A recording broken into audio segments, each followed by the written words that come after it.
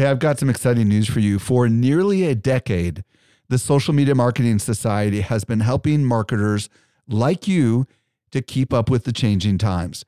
This is our private community just for marketers, and the doors are open right now.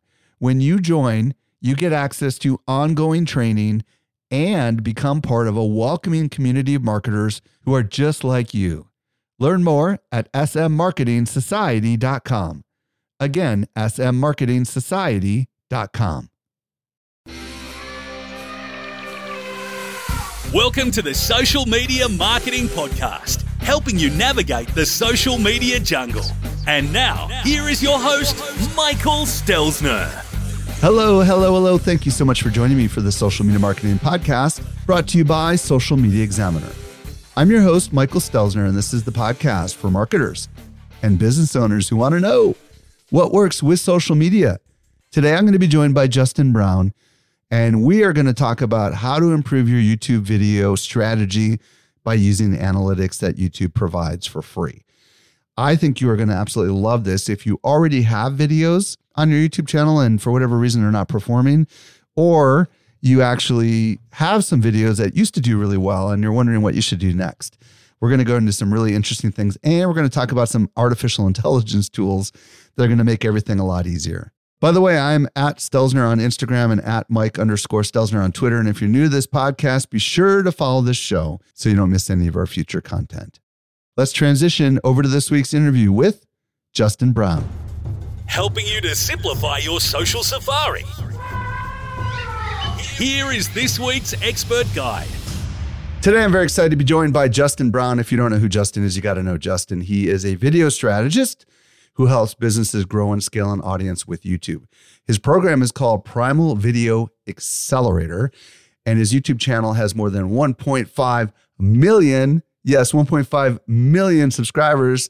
Justin, welcome back to the show. I think your channel has grown quite a bit since you were last on the show. Thank you very much for having me back on. Yeah, it's crazy, but I mean, this is the fun world that we live in now. So absolutely. And today, Justin and I are going to explore how to improve your YouTube video strategy with analytics. Now, I know that some of the people listening today may not be super technical or analytical, but that's okay. We're going to break it down in a way that's going to be super valuable for everyone. I guess one of the first questions I want to ask you before we get into that is, why should creators, marketers consider longer form content on YouTube? Today, it seems that the whole world is focused on YouTube Shorts, TikTok, Reels, ... and everything is like sub 60 seconds. What do you want to say to those that are listening on the longer form media and why it might be worth consideration? I think there's nothing wrong with the short form content, right? There's obviously a need for it. There's a want for it. There's people are consuming it. And YouTube has copied and followed along with that trend as well. But most people are still coming to YouTube for regular videos. And if we look at YouTube as a whole, it's actually trying to cover a lot of bases. It's got shorts, it's got stories, it's got a community tab. So that's like the Facebook news feed, how it used to be back in the day. It's got live streams. It's now got podcasts as well. So YouTube's goal is to be the one place for all types of content. But the thing that we're getting the most success with, and our clients and students as well, is the regular videos where you can have a deeper conversation than 1 minute or 3 minutes if you need to. You can deep dive into a topic, really build that know, like, and trust with your audience. And the repercussions from that is tenfold for growing your business and brand. Also really worth consideration for those that are familiar with how TikTok and Reels works. You know, TikTok and Reels will go out and find you an audience, right? And they will keep delivering your content in front of a new audience. But YouTube does that with the longer form content, which I think is so important, right? Because normally people that are in the marketing world are creating short content with the intent of trying to get them to more of their content, longer media, right? So that they can turn into a customer, or they can turn into a subscriber or something that is more meaningful than just a 30-second, 15-second, 60-second view. So with YouTube, and Justin knows this, and I know this, but Justin really knows this, that you create great content, YouTube will deliver that content to the right audience for free, period, full stop, right? And guess what? Instagram, they're going to want you to pay them some money, right? YouTube will actually pay you money and provide an audience to you. I find that super exceptionally valuable. What do you have to say about that? Yeah, so I mean, this is something that we didn't go into this YouTube channel thinking we're going to make some YouTube dollars. But look, I tell you now, it's not a small amount that's dropping into our bank account each month. So it helps grow the business. It helps us create more content, helps us have more impact out there. But I think the place that a lot of people go wrong with this is that they're looking for that quick win. They're looking for fast eyeballs. And that's not regular YouTube videos for most of us. So if you need fast eyeballs on something, the trending stuff like shorts, like reels, yeah, you can get fast eyeballs on that stuff. Ads, obviously, is a great way to get fast eyeballs. But outside that, long-term organic traffic, there's nothing else that competes with YouTube regular videos. Like we have content that is over 8 years old that is still getting hundreds to thousands of views per day on these videos that are 8 years old. No extra input, no extra effort, no extra work. Those videos are still showing up on the platform. They're showing up and helping people, adding value. They're solving people's pains and problems. They've still got links clicked in them. So we're generating revenue from affiliate links, but also they're still having ads played on them as well. 8 years on. There's no other platform that has that ability, which is crazy. Well, and the other side of it is you can edit the description, you can edit the thumbnail, you can do call to action changes on the videos. I mean, you can't do this on the other things. Once you create on the other platforms, if you upload a video to Instagram, I don't think you can do anything with it. I think you're stuck with it, but that's not the case with YouTube. And I find that exceptionally valuable. And then, I'm curious, how often are you publishing videos on your channel? This is the other side of it that I think can be magical for people because you don't need to publish a lot to have a huge return, right? Yeah, so I'm one of those weird people that actually likes making videos and likes editing videos. And for us, I'm not a YouTuber. We use it for business growth. If it wasn't working for business growth, then we wouldn't be doing it. If you're a marketer, if you're working for a business, then this is a massive opportunity too. But for us, we upload one video per week. Now, it's one strategic video. It's one optimized video. We're researching, we're making sure that this is actually something that people want. It's not just a random idea, but that one video is enough for you to build this amazing organic traffic engine. And if you're sitting here listening to this thinking, look, I can't do one video a week, and I totally get it. In some industries, some types of videos, especially if you're making something, it's going to be hard for you to create one piece of content like that a week. So one every other week or whatever you can commit to, it doesn't need to be amount of content. You don't need to be posting daily. We're also not everywhere. I don't have a massive Instagram, TikTok, and all these other things. We went all in on one.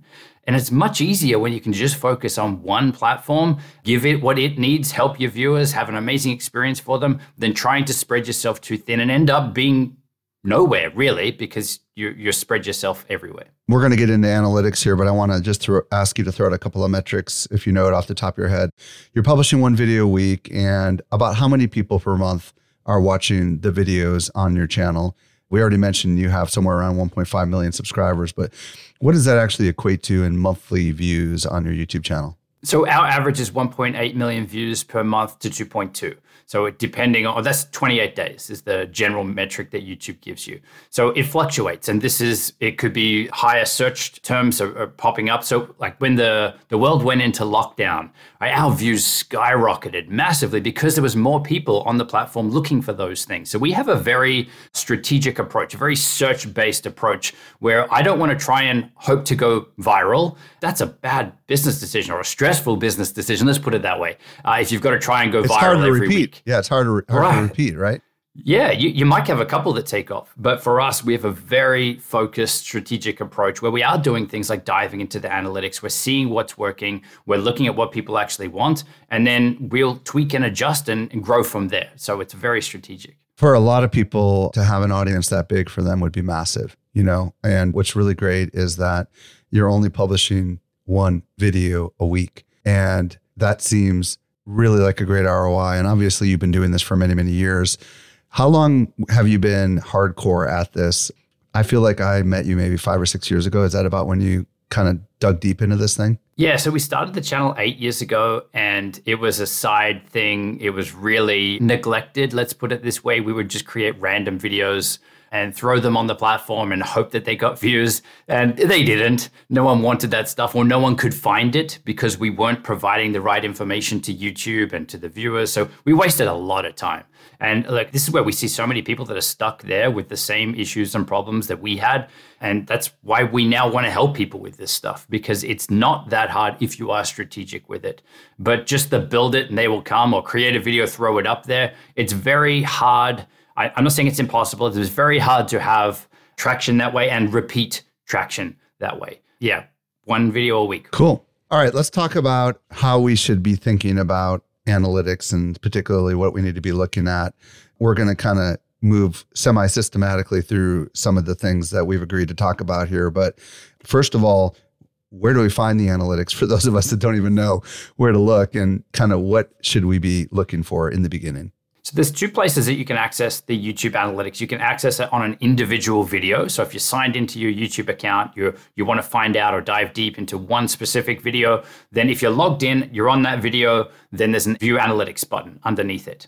But where you would normally access your analytics for your channel wide, and you can still dive into the individual videos from there as well, is up in the top right-hand corner. There's your little profile picture. If you click on that, then open up the studio dashboard. That's kind of your back end of your YouTube channel. In there on the left, there is a button that says analytics. And that's what we're talking about here. That's where you can access all the good stuff. And this is where whatever questions you have, whatever doubts you have about your content performing, all of your answers are in your analytics. They're super powerful, but a lot of people get freaked out when they're in there with numbers and graphs and things. So I want to help you look at this and make sense of it. All right, so we're in YouTube Studio. We're looking at our analytics. What should we be looking at? Because it does kind of get a little overwhelming. Okay, so the first thing I want to set this up is I want you to look at this without judgment.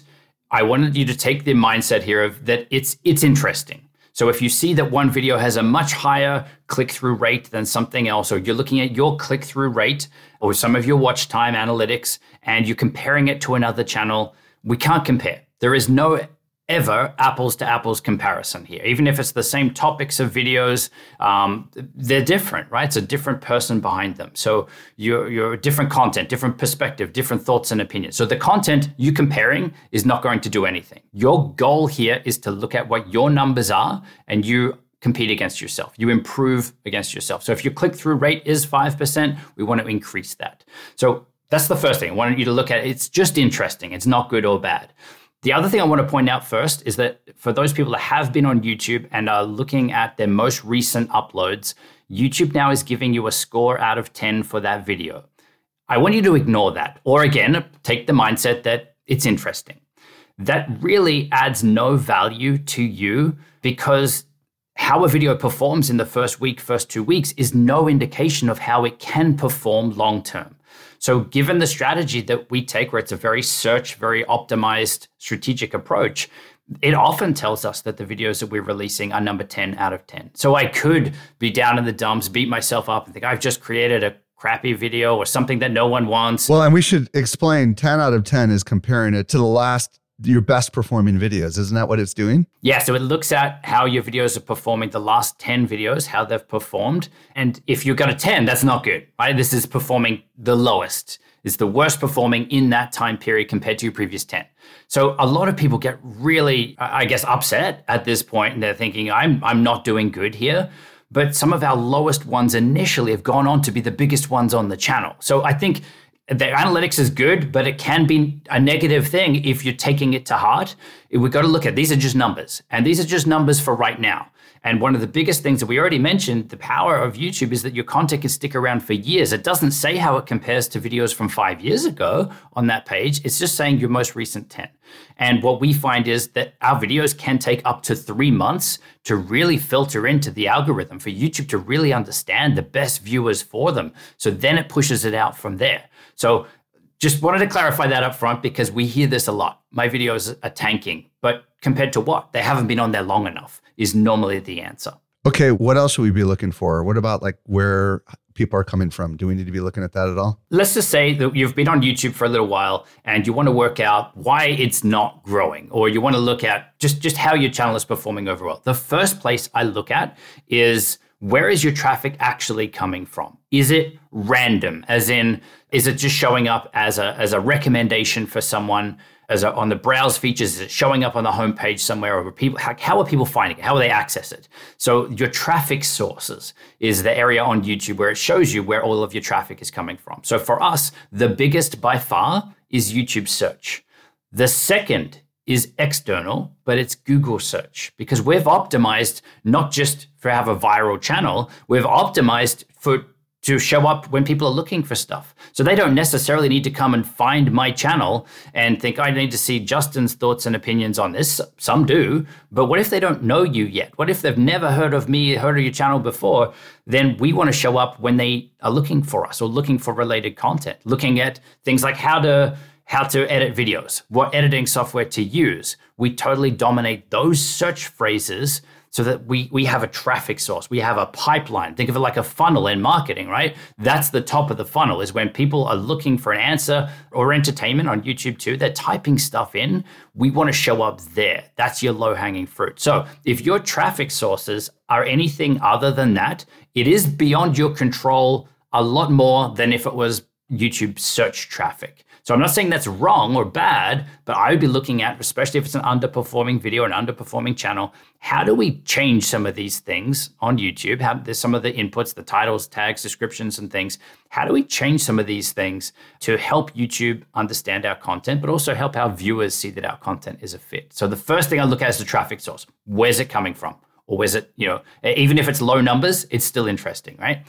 The second thing we look at then is your click-through rate. And your click-through rate is a combination of the impressions that you get. So where YouTube has put your video somewhere on the platform, could be anywhere that's shown as an impression, right? And then the amount of times it gets clicked from that impression.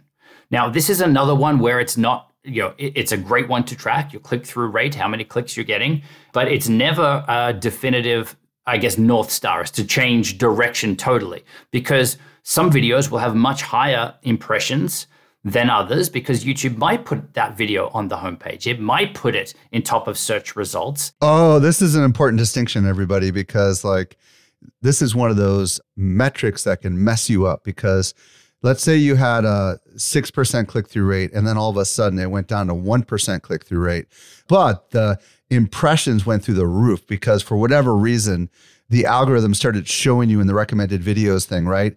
So would you rather have 1% of 1,000,000 or 10% of 10,000?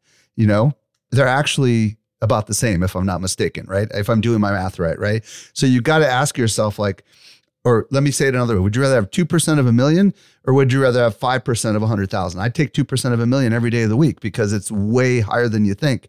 So that's where you got to mentally say, okay, if the click-through rate is dropping, maybe it's because YouTube is showing this video to a ton of people because it really likes the video.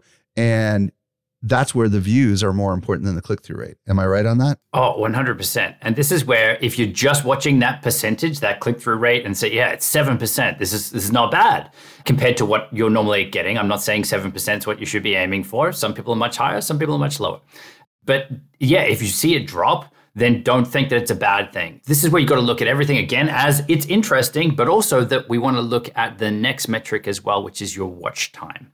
So it's all well and good to show up on the platform for people to click on your video. If they don't stick around and watch your video, YouTube's going to think that it's not really a fit for them. So YouTube is just constantly testing your content in front of new people and in different places to try and find the ideal audience. It's not squashing small creators. It's not singling channels out and saying, you're not getting views. All the views are going to these other people.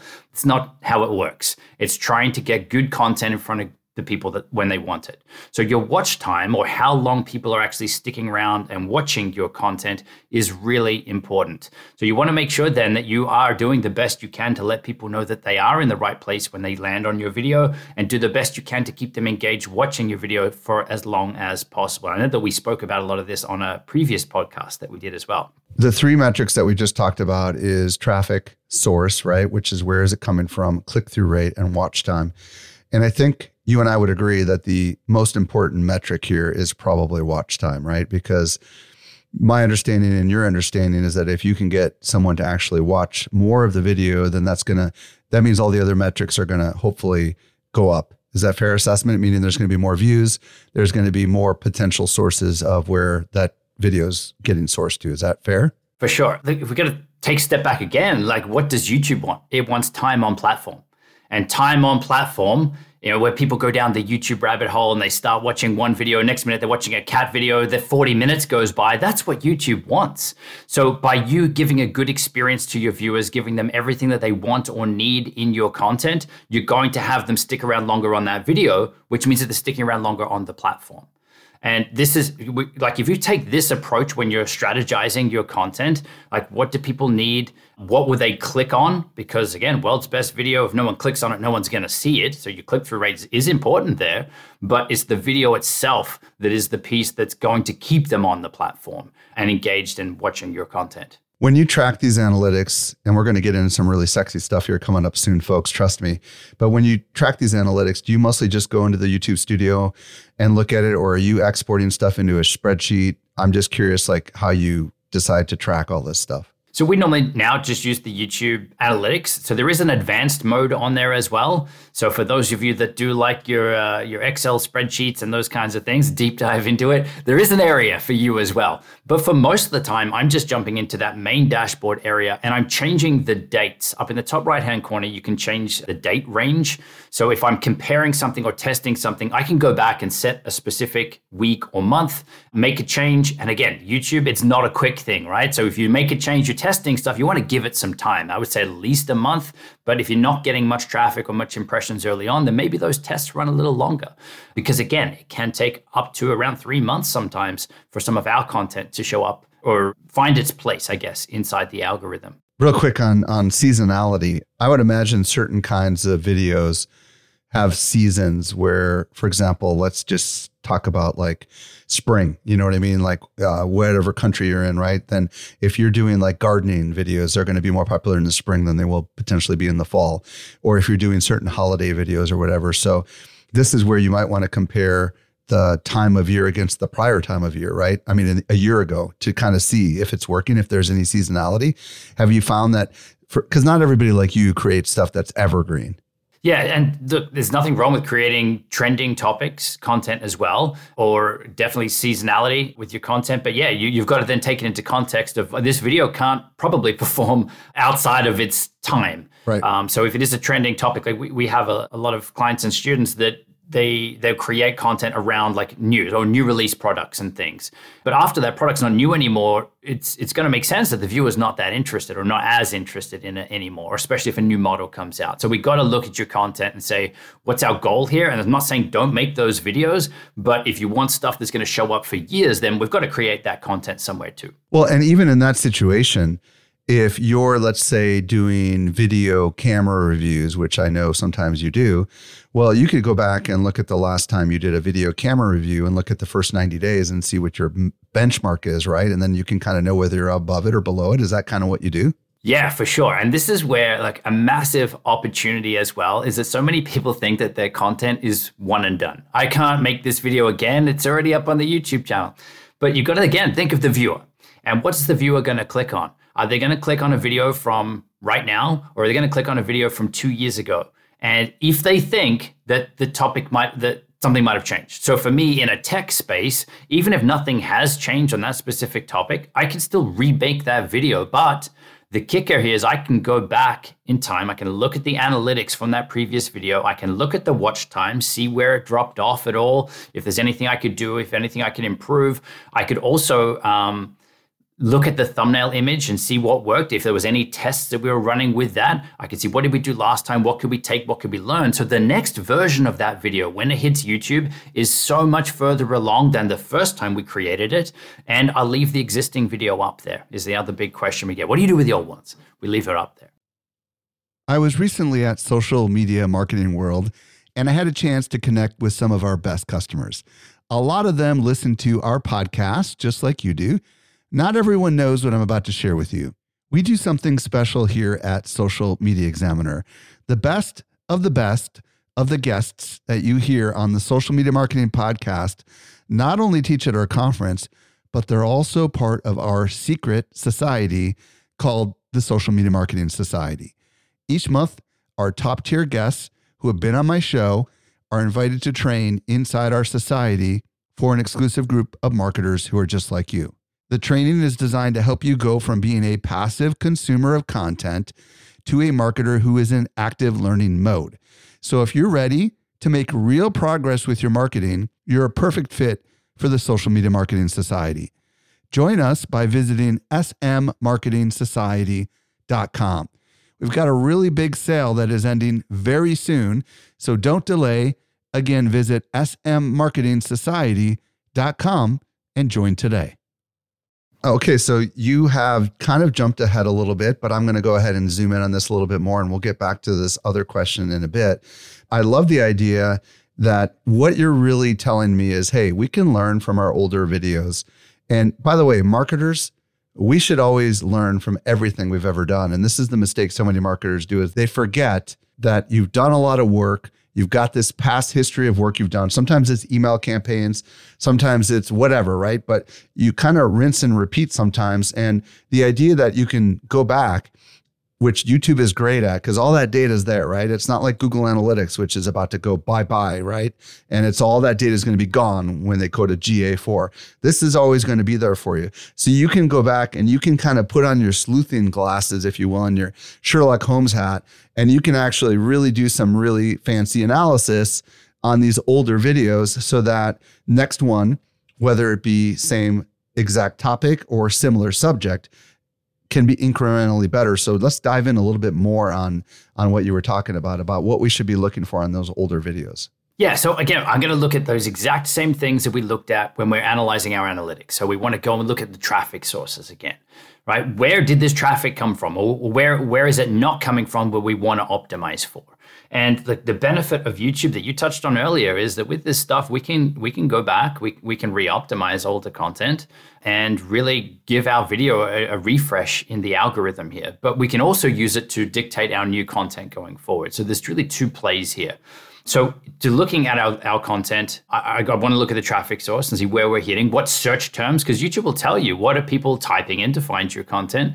It'll tell you what other videos are recommending your content, what other channels are your viewers watching. So it's a good idea to go and check out those channels to see what type of content they have. You might get some ideas, some inspiration for more content that you could create. I'm not saying you're going to be ripping off their content because, again, we're sharing your thoughts and opinions on these specific topics, but why reinvent the wheel?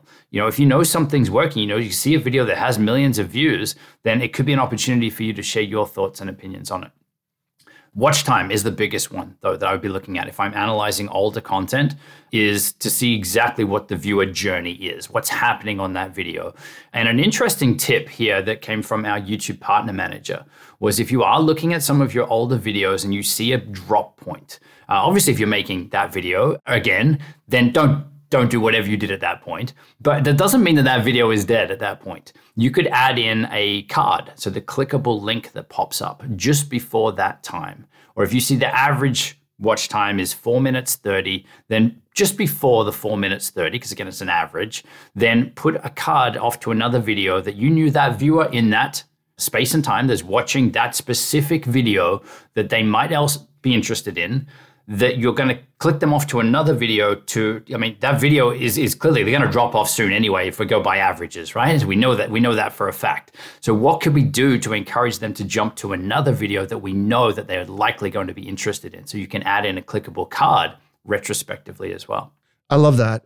I really, really like that idea. So getting back to looking at our older videos, we're looking at the retention graph. And for those that don't know what we're talking about, imagine something that starts on XY axis and it's 100% at the top and it just moves over time and it drops, right? And sometimes we see dramatic drops. Sometimes we see gradual drops. Sometimes we see spikes. And a lot of times those spikes are because maybe Google search, right, is showing just a segment of the video that it thinks is the most important. What do we do with that? Does that mean that could be like really good fodder for us to like make a shorter video and look for these high spikes? I mean, like, what do you do when you're looking at that retention graph? Yeah, for sure. I mean, that spike could be its own YouTube short. It could be its own reel or TikTok or something. And there's different strategies with that. We could literally just resample a piece from that clip, or you could go and actually shoot that same piece of content again, just grab your phone. And I would suggest to do both. Why not? We think that a lot of people don't make videos because they're like, it's already up there on the channel. I've already said that. There's so many things that I say in the videos that I'm said in other videos. And it was strange for me at first because I was of that mindset of it's already up there. But what if people haven't heard it yet? we assume that people have seen all the stuff that we create. But look, an interesting stat, an interesting number is 96% of our views come from people who aren't subscribed to our channel.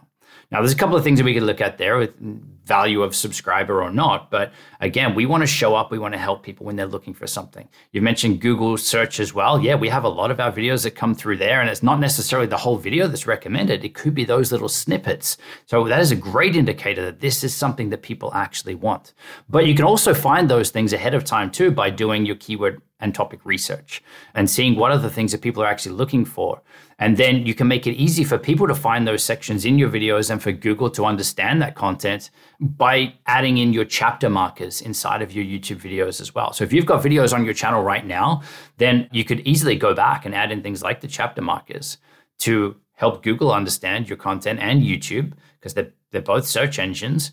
And you can also then help people find and navigate around those videos. This is something that increased our watch time.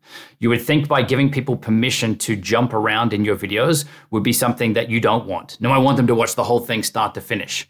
But let's take a look at the mindset of someone that is jumping around in your video. Maybe they weren't committed in the first place. Maybe they just wanted to skim through and see, is this video actually for me? Or should I have clicked the shorter video? We've all got options on YouTube, right? So if you can make it easier for people to see what it is you actually cover in your videos, then, and those spikes are a great indication of the things that people like, then help people find them. So you can add those chapter markers or those timestamps in so they can jump straight to those sections. A couple other questions on our older videos.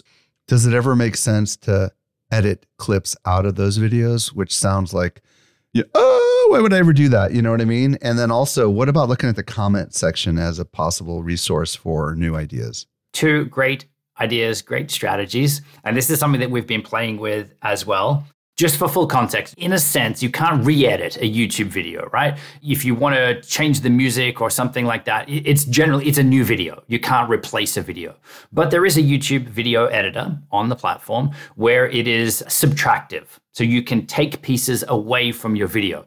And this is something that we've been playing with recently. And it's so far, it's working incredibly well. So what we've done is we've gone back and looked at some of our older videos. And if I just talked too much at the start, my hook wasn't as good as what I thought it was at the time of filming. And the analytics, the data is showing us that people just dropped off at that point. I lost their interest. We can go back, if it makes sense for the video, and I could take that sentence out or a couple of sentences out. It's just going to look like a jump. It's not going to look pretty, but it will do the job, right? Yeah. And this is where it doesn't matter. As an editor and someone who used to edit professionally on Netflix and things, like this is not something that I would have ever thought that I would be doing. And I thought, people are going to notice. No, people, they respect that you respect their time. So just get to the point. If you're seeing those comments, just get to the point. Or video starts at, and they're putting the time in to save other people's time. That's a great indication that maybe you talked a little bit too much at the start. So I would experiment. Now, this is something you can undo as well. Oh. So if you could test this, right? So if you take a chunk of your video out, say you see a clear drop, or you just want to experiment with an older video on your channel that's not performing well, the watch time isn't great, experiment taking something out at the start to tighten that hook up, get to the content bit quicker. It could be that you just start the video with the content. This is one of the tests that we did. I removed the start altogether. It's an older video. It was worth the test. And look, we've seen a huge increase on every video that we've tested this with. I can't guarantee that this is for you, but in our tests, where we've taken out those strategic sentences where we can clearly see it's extra padding or extra waffle or fluff in the video, that we have seen a significant increase on watch time on those specific videos. Do you recommend just going one sentence at a time instead of just chopping big sections out? I think on one video, it definitely made sense for us to take a paragraph out, looking at it in hindsight. But look, it's a hard one because you still got to give it the time. You make this change. It's not like your data, your analytics is going to update instantly and show you that there's an increase, decrease. You've got to look at this in context over time. And it could even be a different viewer behavior, like a different type of viewer watching your video might resonate more with it. And then YouTube's got to go find more of those specific viewers of similar content. So what I'm saying is it could take time. I love this. And you know, people that have these stupid little animations that are 30 seconds long after the intro, you could cut those out completely. Would you recommend that? For sure. And this is what we used to do it too. And where did they come from? They came from TV. We see these fancy animations and things. Yeah. So we don't have any of that now. What we have in our videos at the start, because we know that a lot of people are starting your content in silent. They're toilet TV, right? They're sitting there scrolling. So what we have is text on the start of the video. We get to the hook straight away. And yeah, if we find that there's any extra sentences or anything, we come back later and we take them out and just test. We can always revert it back to how it was. What about comments for inspiration? Yeah, comments is an absolute goldmine if you're getting comments through, right? So there's some videos that just don't encourage comments. We encourage comments and we call it out in the video, leave a comment. We'll ask a question towards the start of the video. So we encourage people to have a conversation down there. This is great for YouTube ranking because YouTube sees that it's not just an idle viewer. There's someone interacting with the platform, which is huge. Good or bad, the comment doesn't matter. It's still interaction with the platform. But you'll also get a ton of extra insights as to that content. I like this video, it went for too long. You speak too fast. What about this option? So if you're listing out options for something and there's a new one, like this is where we're going for a bit of research as well, because we do the best we can for researching topics, but we can go back to our older videos if we're going to remake them and we can see what are the comments, what was the general vibe or feeling in the comments for this video, and we can try to fix some of those things in the next video. I would say, look, the other side of this is we have a lot of people then that will say, I made this video because I got a comment about this, or my viewers are asking for this. I'm not saying don't do that, but the strategy really shouldn't be dictated from your subscribers as far as I'm concerned. Like you should be having your own North Star. This is where I want to take this business, this is where I want to take this brand. If it's a fit, for sure. But I would still then take a step back and look at some data on that and say, all right, well, how many people actually want this thing? Am I making this for one or two people, or am I making this to serve and to help a massive audience? So yeah, comments can be really good. Love that. Okay. So a couple of things on optimizing our older videos to try to get more views. We spend quite a bit of time talking about cutting out the fluff. What else can we do with these older videos that might actually help us get more views on them that we haven't addressed yet? Right. So the biggest things that YouTube is looking at in terms of ranking any type of content on the platform, its goal is to understand your content. Its goal is to work out exactly what's happening in your video, and then it can go and try to find the best viewer for it. Right. So that in a nutshell, we look at what YouTube actually is looking at. It's looking at the title of your video.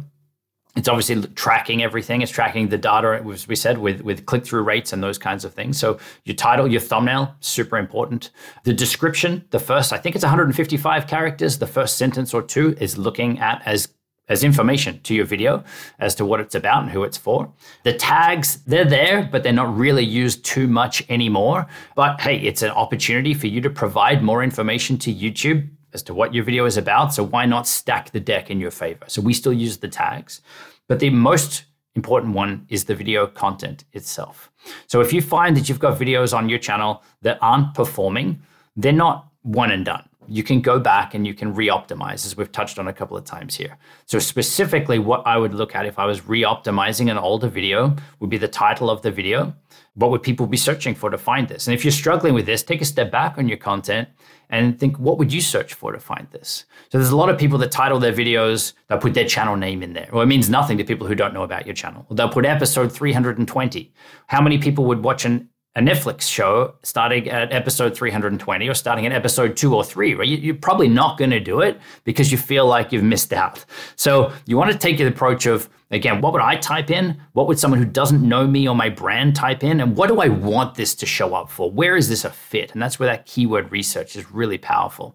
So we want to then, we can go back and we can change this stuff. So we want to do some research on our topics, videos that aren't performing. And we want to see, like, what would I search for now? Has anything changed? Because I obviously did the best I could when I first made this video, but it's clearly not working. And it's never really one thing. There's those 3 areas that we need to hit on: showing up on the platform, so YouTube understanding the content, getting the click, and keeping people watching. You need to do those 3 things. If you're not doing those 3 things, it's going to be very, very hard for you to grow. So with that approach, we can go back and we can change things at least easily for the first 2. We can change how YouTube understands the content by looking at what the titles, tags, descriptions, the things that we just covered. We can adjust the thumbnail image, and this one has been massive for us. We even A/B split test, which we can talk a little bit about too. Yeah, let's talk about just real quick on changing titles, because for some people, they've been told never, ever change the titles because it re-indexes the video. But what I'm hearing you say is, well, if it's not performing, what have you got to lose? Is that kind of really what I'm hearing you say? 100%. Yeah. Well, yeah, if it's not working, what do you have to lose? Right. I'm all for not changing the title if it's performing. If it ain't broke, don't fix it, right? Let's leave it. If it's working for you, don't touch anything. It's working. So I'm talking about the ones that are underperforming, that aren't working for you. And we've had great examples of people that have just changed their thumbnail images. That's all, not changing anything else. And it's essentially the videos have kicked off. Some of our first videos that we put out, they're still there live on the channel now. When we released them, we got a few views on them and then nothing. They disappeared into the YouTube abyss. These were videos, how to film on iPhone, how to film on Android. I thought, okay, maybe people don't like me. Maybe that content no one actually wants. Maybe I talked too much. So we start to ask these questions or think maybe YouTube is squashing small creators or some of those other myths. No, what if YouTube couldn't understand your content? What if the viewers weren't engaged in clicking on it, or the title didn't grab their attention, or the thumbnail image, they clicked on others instead of yours? So what if is, again, the question that we want to ask. It's interesting that it's not performing, but what if it could perform? So we went back to those videos around 4 months after we uploaded them. We changed the title. We changed the thumbnail image, and we changed some of the text in the first sentence of the description. Now, those videos have gone on to be some of the biggest videos on our channel, but can you imagine if we just left them? I guess no one wanted this stuff. No, this is a massive opportunity that YouTube has that no other platform has. So just take the mindset of what would the viewer want? What would they search for? What would I look for? But then we can actually look at some hard numbers in their analytics and what people are actually searching for to get the best foot forward on those. Awesome. All right. This next question is going to excite a lot of people. AI tools for editing videos, because most of us are not Justin Brown, who happens to have a background in professional videography. What are the tools that you're paying attention to that we might want to experiment with a little bit? I'm sure we could geek out on this for a long time, because I know you've been playing a lot with AI tools as well. Yeah, I've been more on the written word side, not the video side, so I can't wait to hear what you have to say. So I'm pumped on this. I mean, anything that can make editing easier and faster, or video creation faster and easier, is this thing that most people hate. They're happy to get in front of the camera once they push their comfort zones, but the editing piece is where I'm really looking at the AI stuff. So there's been awesome tools like Descript that have been around for a while, where it will automatically transcribe your video and you essentially edit your video from text. It adds the captions and those things. And so that's still one that I use a lot. We use it for most of our video, even just do a base cut, a quick edit down, and then drop it into Adobe Premiere or Final Cut. So we've been able to speed up our editing just from that alone. There's an awesome tool, though, that I'm playing with at the moment called Gling, Gling. And this takes us to the next level, where it essentially does the same sort of thing as Descript, but it actually performs an edit for you. And it crosses out. If you do multiple takes like I do, then it'll use the last one. It'll look at what you've said, the context of how it's been said, and it will essentially do a paper edit for you. So it crosses everything out. From there, you can export that as a video or transfer it over to your editing program. Now, that alone has saved us so much time. It means we can get from an hour's worth of content down to, 5-10 minutes in some cases, something manageable. And even if from there you were doing the rest of the editing yourself, you've freed yourself up creatively, because you're not going through all the mind-numbing stuff of cutting out all your ums and ahs and bad takes and mistakes. You're then able to work creatively on something much faster. So Gling is one that I'm really geeking out on. There's another one called AutoPod. And this one is absolutely amazing. If you're running long form videos like a podcast, like we are here now, if you're recording separate video tracks, so a full screenshot of me, a full screenshot of you, you can layer those up in Adobe Premiere and you run through this AutoPod software, and it essentially does all the cuts for you. So it will switch to you when you're speaking. It'll switch to me when I'm speaking. It'll then have a split screen view if we want that. So, I mean, it's awesome to see that this is just the tip of the iceberg. And these things weren't around, a few months ago, let alone years ago. So it's crazy to see where this is going. Those are my biggest ones right now. Actually, one more honorable mention is InVideo. I've been geeking out on this one too, because with our videos, and for anyone out there, you need to create engaging content. And I create static videos, as in I'm not moving the camera, I'm not running around the countryside showing you all these amazing shots. It's me delivering information. So we need to make that content interesting and engaging. So for that, we use a lot of stock footage, a lot of B-roll, a lot of overlay footage to help keep the viewer engaged. So what InVideo has done already, and it's about to kick up a notch again, is that it will transcribe your video, or you can drop your transcripts in there as well, and you can actually let it go and find those B-roll clips for you. So it analyzes sentence by sentence what you're saying, and it will go to different stock footage sites, and it will drop those clips into your timeline for you, which is massive. If you've ever tried to go and find stock footage, specific clips, it takes a lot of time. So that is a massive time saver as well. And apparently with their new version of it, it's about to get a lot better. We have been experimenting with a tool called Cast Magic. I don't know if you ever heard of it or not, but some of my fellow podcasters are raving about it. And it does really accurate transcription, which is really important for us because we're making articles out of our videos, right? In addition, it identifies using artificial intelligence the themes of the video, and it generates tweetable tweets and all the little content that you would need to be able to promote the heck out of the video all in one swoop. I'm excited, Justin, about all this tech because it's evolving dramatically. We're recording this in May of 2023, and my guess is even by the time this publishes, there's going to be another couple of dozen tools that are coming out. But what I think is exciting about all these AI tools is it allows creative people to focus on the creative process and allows these tools to kind of do all the other things that have gotten in the way of it. And I feel like this is all going to unlock more creators, right? Because maybe they don't have the budget to go out and hire a video editor, or maybe they don't have the budget to go out and hire a copywriter. And these things are going to make that possible. I don't know. What do you think about that? I think for sure. And look, the other thing side of this too is that we're hearing a lot of people that are worried about creating content now. They're worried about doing these things because we're the fear of AI. Look, I think the human piece isn't going away. Like you might be able to get a quick answer from ChatGPT or Bard or one of the others, but it's missing the human context. It's missing the human experience. It's facts, right? So it's good if you want to know what's the capital of this place or give me a process for doing this. But that AI has never actually gone through that process itself. It can't give you extra context or extra insights to it. So I don't see that the AI side of things is actually it's going to empower creators, as you said. It's going to make it easier, which is important. But I don't think it's going to take away our jobs or anything like that in this regard. Maybe further in the future, which would be really scary. But for right now, I don't really see that as a risk. But one other really cool thing that I have been playing with in terms of AI is for topic research. We've been playing around with ChatGPT for quite a while, but the one that I'm most pumped on right now and getting the best results with is actually Bard, Google's one. Yeah. Right. So we're using this because it's connected to the internet. I know that you can get the others to do the same, but we were updating a Canva tutorial recently and also an OBS tutorial, so two different software programs. And I was asking it, what's changed since the last video I made?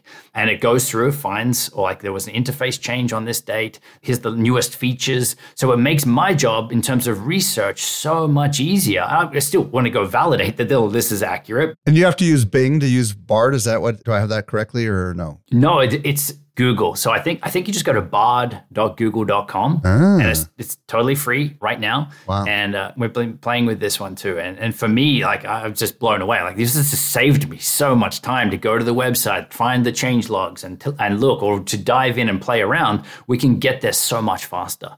So that's another one that I've been geeking out on too. Justin, we could keep going forever, but we do need to let you get back to all the amazing things that you're doing. I do want to ask you this question. There are plenty of people listening right now that want a little bit more of Justin Brown. Where do you want to send them? Is there a preferred social platform if they want to interact with you, or is there a website you want to send them to if they want to be involved in some of the things you've got going on? I think if you want to interact with me, I'm most active on Instagram in terms of DMs and things, but our YouTube channel would be the place to check out, where we help you anything from creating better videos using the gear that you already have, to then getting views on them, through to then the monetization and the business and the systems and stuff you can build off the back of it. So tell everybody how to find you on YouTube and how to find you on Instagram. So youtube.com/Primal Video, and Instagram, it's Justin Brown PV for Primal Video. And then if people want to check out your Primal Video Accelerator program, where do they go for that? Is there a special website? Yeah, so the doors are closed right now, but you can find information around it on the waitlist. So primalvideo.com/accelerator. And you can join the waitlist and we'll send out more info to you. Justin Brown, thank you so much for answering my litany of questions. We are so much better because of it. Thank you very much for having me on. Hey, if you missed anything, we took all the notes for you over at socialmediaexaminer.com/569. And if you're new to the show, be sure to follow us. If you've been a long-time listener, would you let your friends know about this show? I'm at Stelzner on Instagram and at Mike_Stelzner on Twitter. This brings us to the end of yet another episode of the Social Media Marketing Podcast. I'm your host, Michael Stelzner. I'll be back with you next week. I hope you make the best out of your day, and may social media continue to change your world. The Social Media Marketing Podcast is a production of Social Media Examiner. Hey, just a quick reminder, join the Social Media Marketing Society today and level up your marketing for your company or your clients.